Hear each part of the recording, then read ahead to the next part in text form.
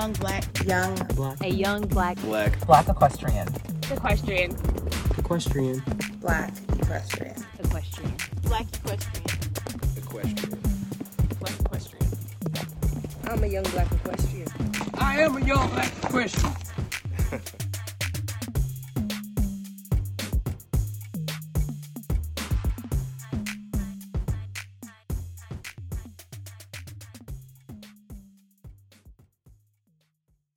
And welcome back to another episode of Young Black Equestrians with your host, Aubriana. I am sharing this episode today from a conversation that I had in my trip to New York with Dr. George Blair of the New York City Riding Academy. Now, I recommend watching this episode on our YouTube channel. Actually, the audio it has a lot of background noise because the barn is on an island. It is on Randall Island Park in Manhattan. And so it's literally on an island in the middle of the Hudson River. So there was a lot of background noise. They had jet skis and, cars driving by and things like that. So it was an incredible experience, an incredible conversation, but there is a lot of background noise. So I suggest watching it on our YouTube channel. And if you are watching this on YouTube, good for you. Our YouTube is youtube.com/youngblack-equestrians. So you can find that easily. But I'll just get into a little bit of background on today's episode. Dr. George Blair has been a cowboy his entire life. Now, I met him through Sarah Maslin-Nier, who is the author of Horse Crazy. He is featured in her book, Horse Crazy, and played a pivotal role in helping her realize the significance and the importance and the erasure of Black cowboys in our history that we are told in mainstream media. So while I was in New York, we went and visited Dr. Blair, and he is over 90 years old, still operating his stables and his riding program with his wife and with the help of volunteers.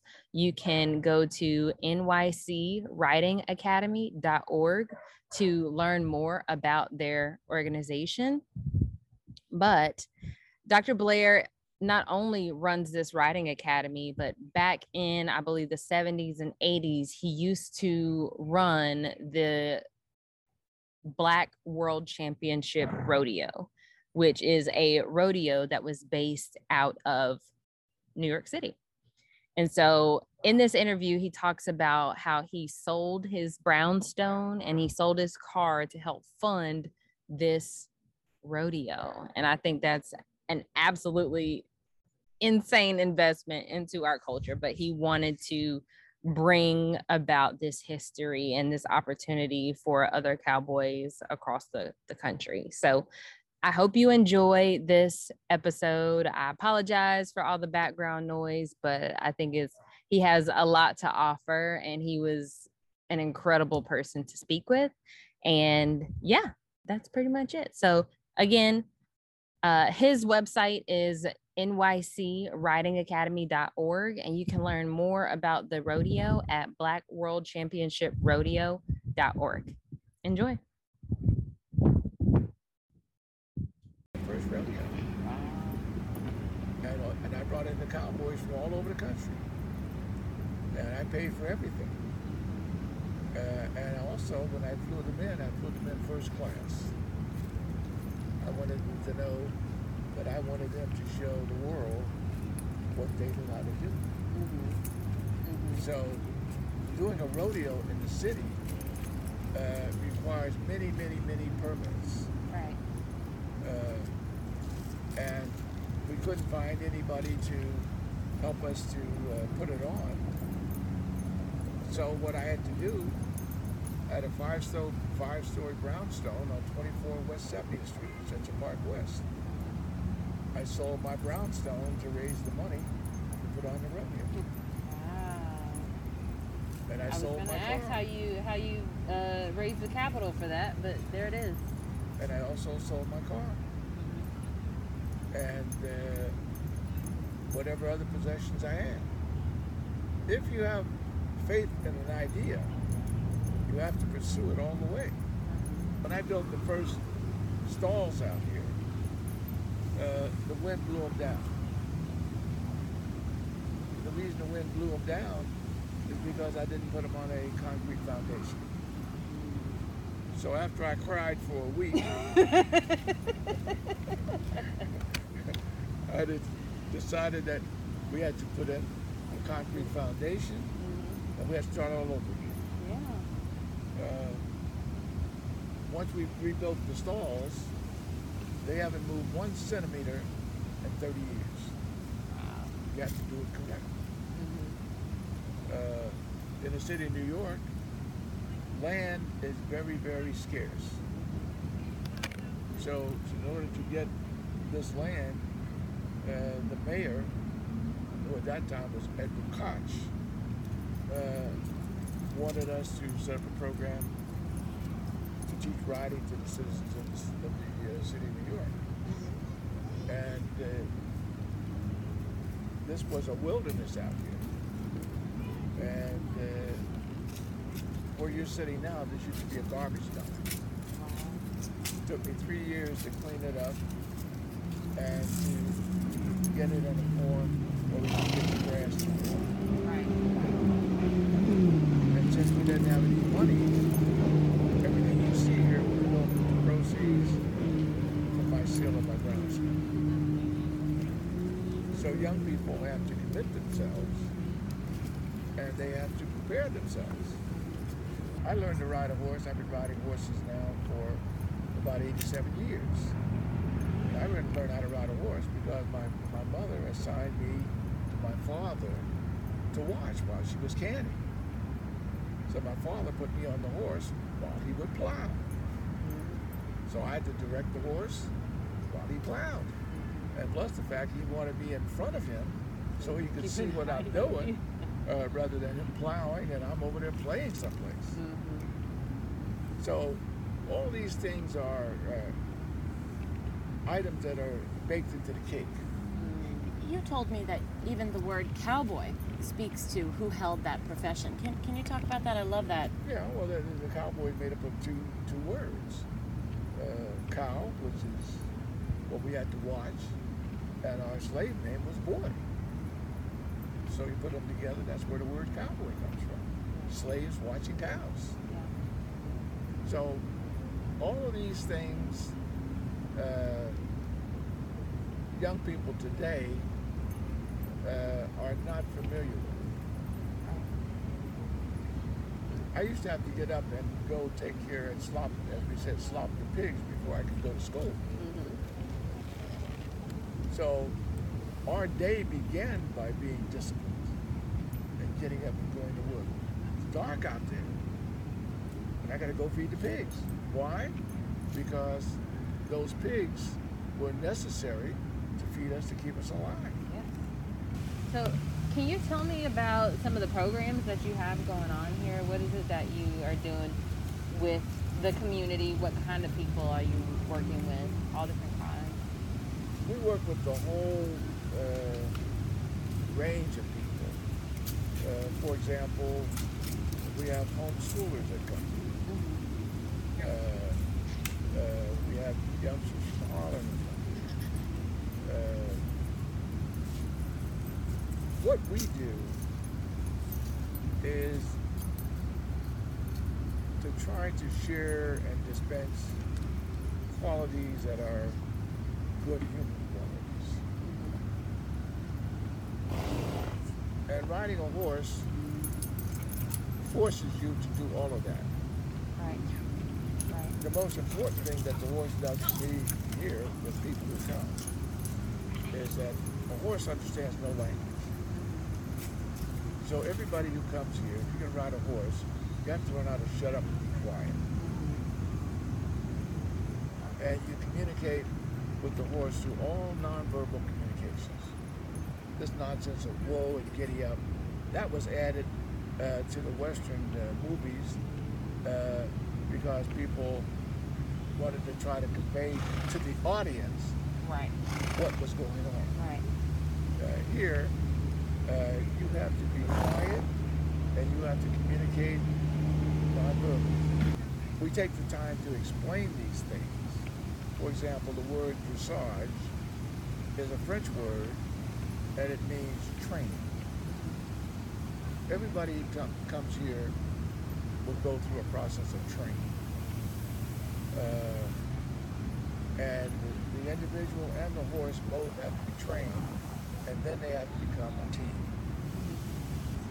You made the choice to do the rodeo. You did that for 30 years. When did this stable come to play? Was that before the rodeo or after the rodeo? It was simultaneous. Simultaneously. Okay. Because I wanted the whole community to have an understanding of what this other enterprise was. And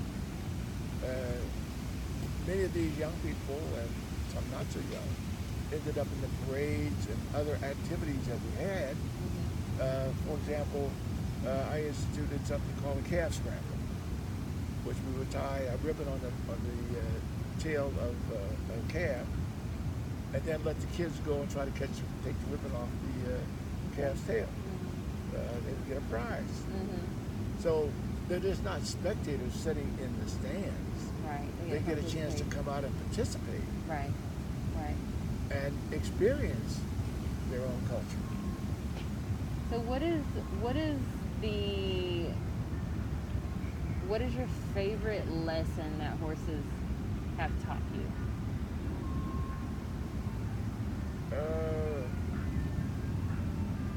Patience. When horses are born, horses know everything they need to know for life. And horses are very patient with human beings. Human beings are not very patient with horses. No, they're not. And the horses will teach you if you allow them. And they'll tell you when you're doing something wrong. If you're pulling hard on the horse's mouth, the horse will shake its head and tell you stop it. And also what we teach here are all the rules that go with riding a horse. For example, you have to get on the left side of the horse. Why? Nobody tells people why they have to get on the left side of the horse. All of this goes back to Louis XVI and the training of the knights. If you're a knight, you're going to have your sword on your right side. So you'll step on the horse on the left side, throw your leg and your weapon over. That's why you get on the left side. And even though you don't have a weapon anymore, and people don't even know why that happens anymore, then that becomes a custom. And people just do it without knowing why. I want everybody who comes here to know everything about what they're doing.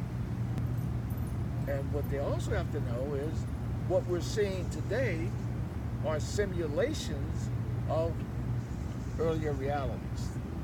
We don't carry swords anymore. But you've never seen a knight in any kind of depiction holding two reins. He's carrying his weapon in one hand and his reins in the other hand. Right. You don't see a cowboy holding both reins. He's got his reins in one hand and his rope in the other side. Also, we have rules that change. In the Western cowboy genre, that's the only time you can dismount your horse from the right side.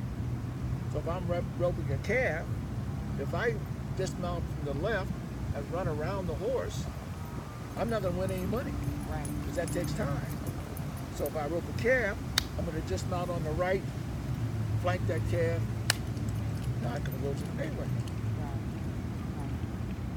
All this, these are things that people have to learn. And our young people have to learn that these are not punishments. These are, as Pastor said again, luck favors the prepared. When I did all these things, I had no idea of the consequences of what was going to happen. You can't rely on luck. You got to prepare yourself. I have one last question. Has there ever been a special or favorite horse you had in your life? No. Because I look at horses like people. Horses have personalities. No two of them are the same. And my question always to myself is, can I adjust to that horse? Or can that horse adjust to me? I had a horse here this summer. He couldn't adjust to the students we had here. Because he was a barrel racing horse. And in barrel racing, you go from 0 to 100 in 2 steps. That's too much for the students I have here. So my job is trying to match up the horses to people. And the same is true I have here with the instructors. I got to try to match the instructors to the students up here. No one of these instructors can teach all the students, different types of students that come. Right. And before you leave, you'll see that I have a certificate up there. I'm a Special Olympics coach and instructor. It took me years to become a Special Olympics coach and a Special Olympics instructor. I got that credential in 1997. So we can't dream. Okay, so I'll talk to you in a little while. Okay. Bye, sir. Bye, nice to meet you. So I wouldn't ask instructors here to teach a special needs student because they're not equipped to do it. Right. But back to your question with the horse. Horses are like people. And I like everybody, I like everything. And I just have to make sure when I'm putting things in the melter, it's the right thing to put in the melter. Can you say that last part again? Because the motorcycle. You just gotta make sure. I have to make sure I put the right thing in the melter. Horses can go in the melter too. Exactly. Because horses can live to be 30, 35, 40 years old. And like these horses here, now these horses here work from April to November. Okay. And they're on vacation from November to April. That allows them to clear their heads. It's like you guys going on vacation. They have some downtime for themselves. You have some downtime? What's that? You have some downtime too? No. Thank you for tuning in to another episode of Young Black Equestrians. Head over to our Facebook or Instagram pages and let us know what you thought about that episode. Leave us a review on Apple Podcasts and have the opportunity to be featured in our next episode. See you next week.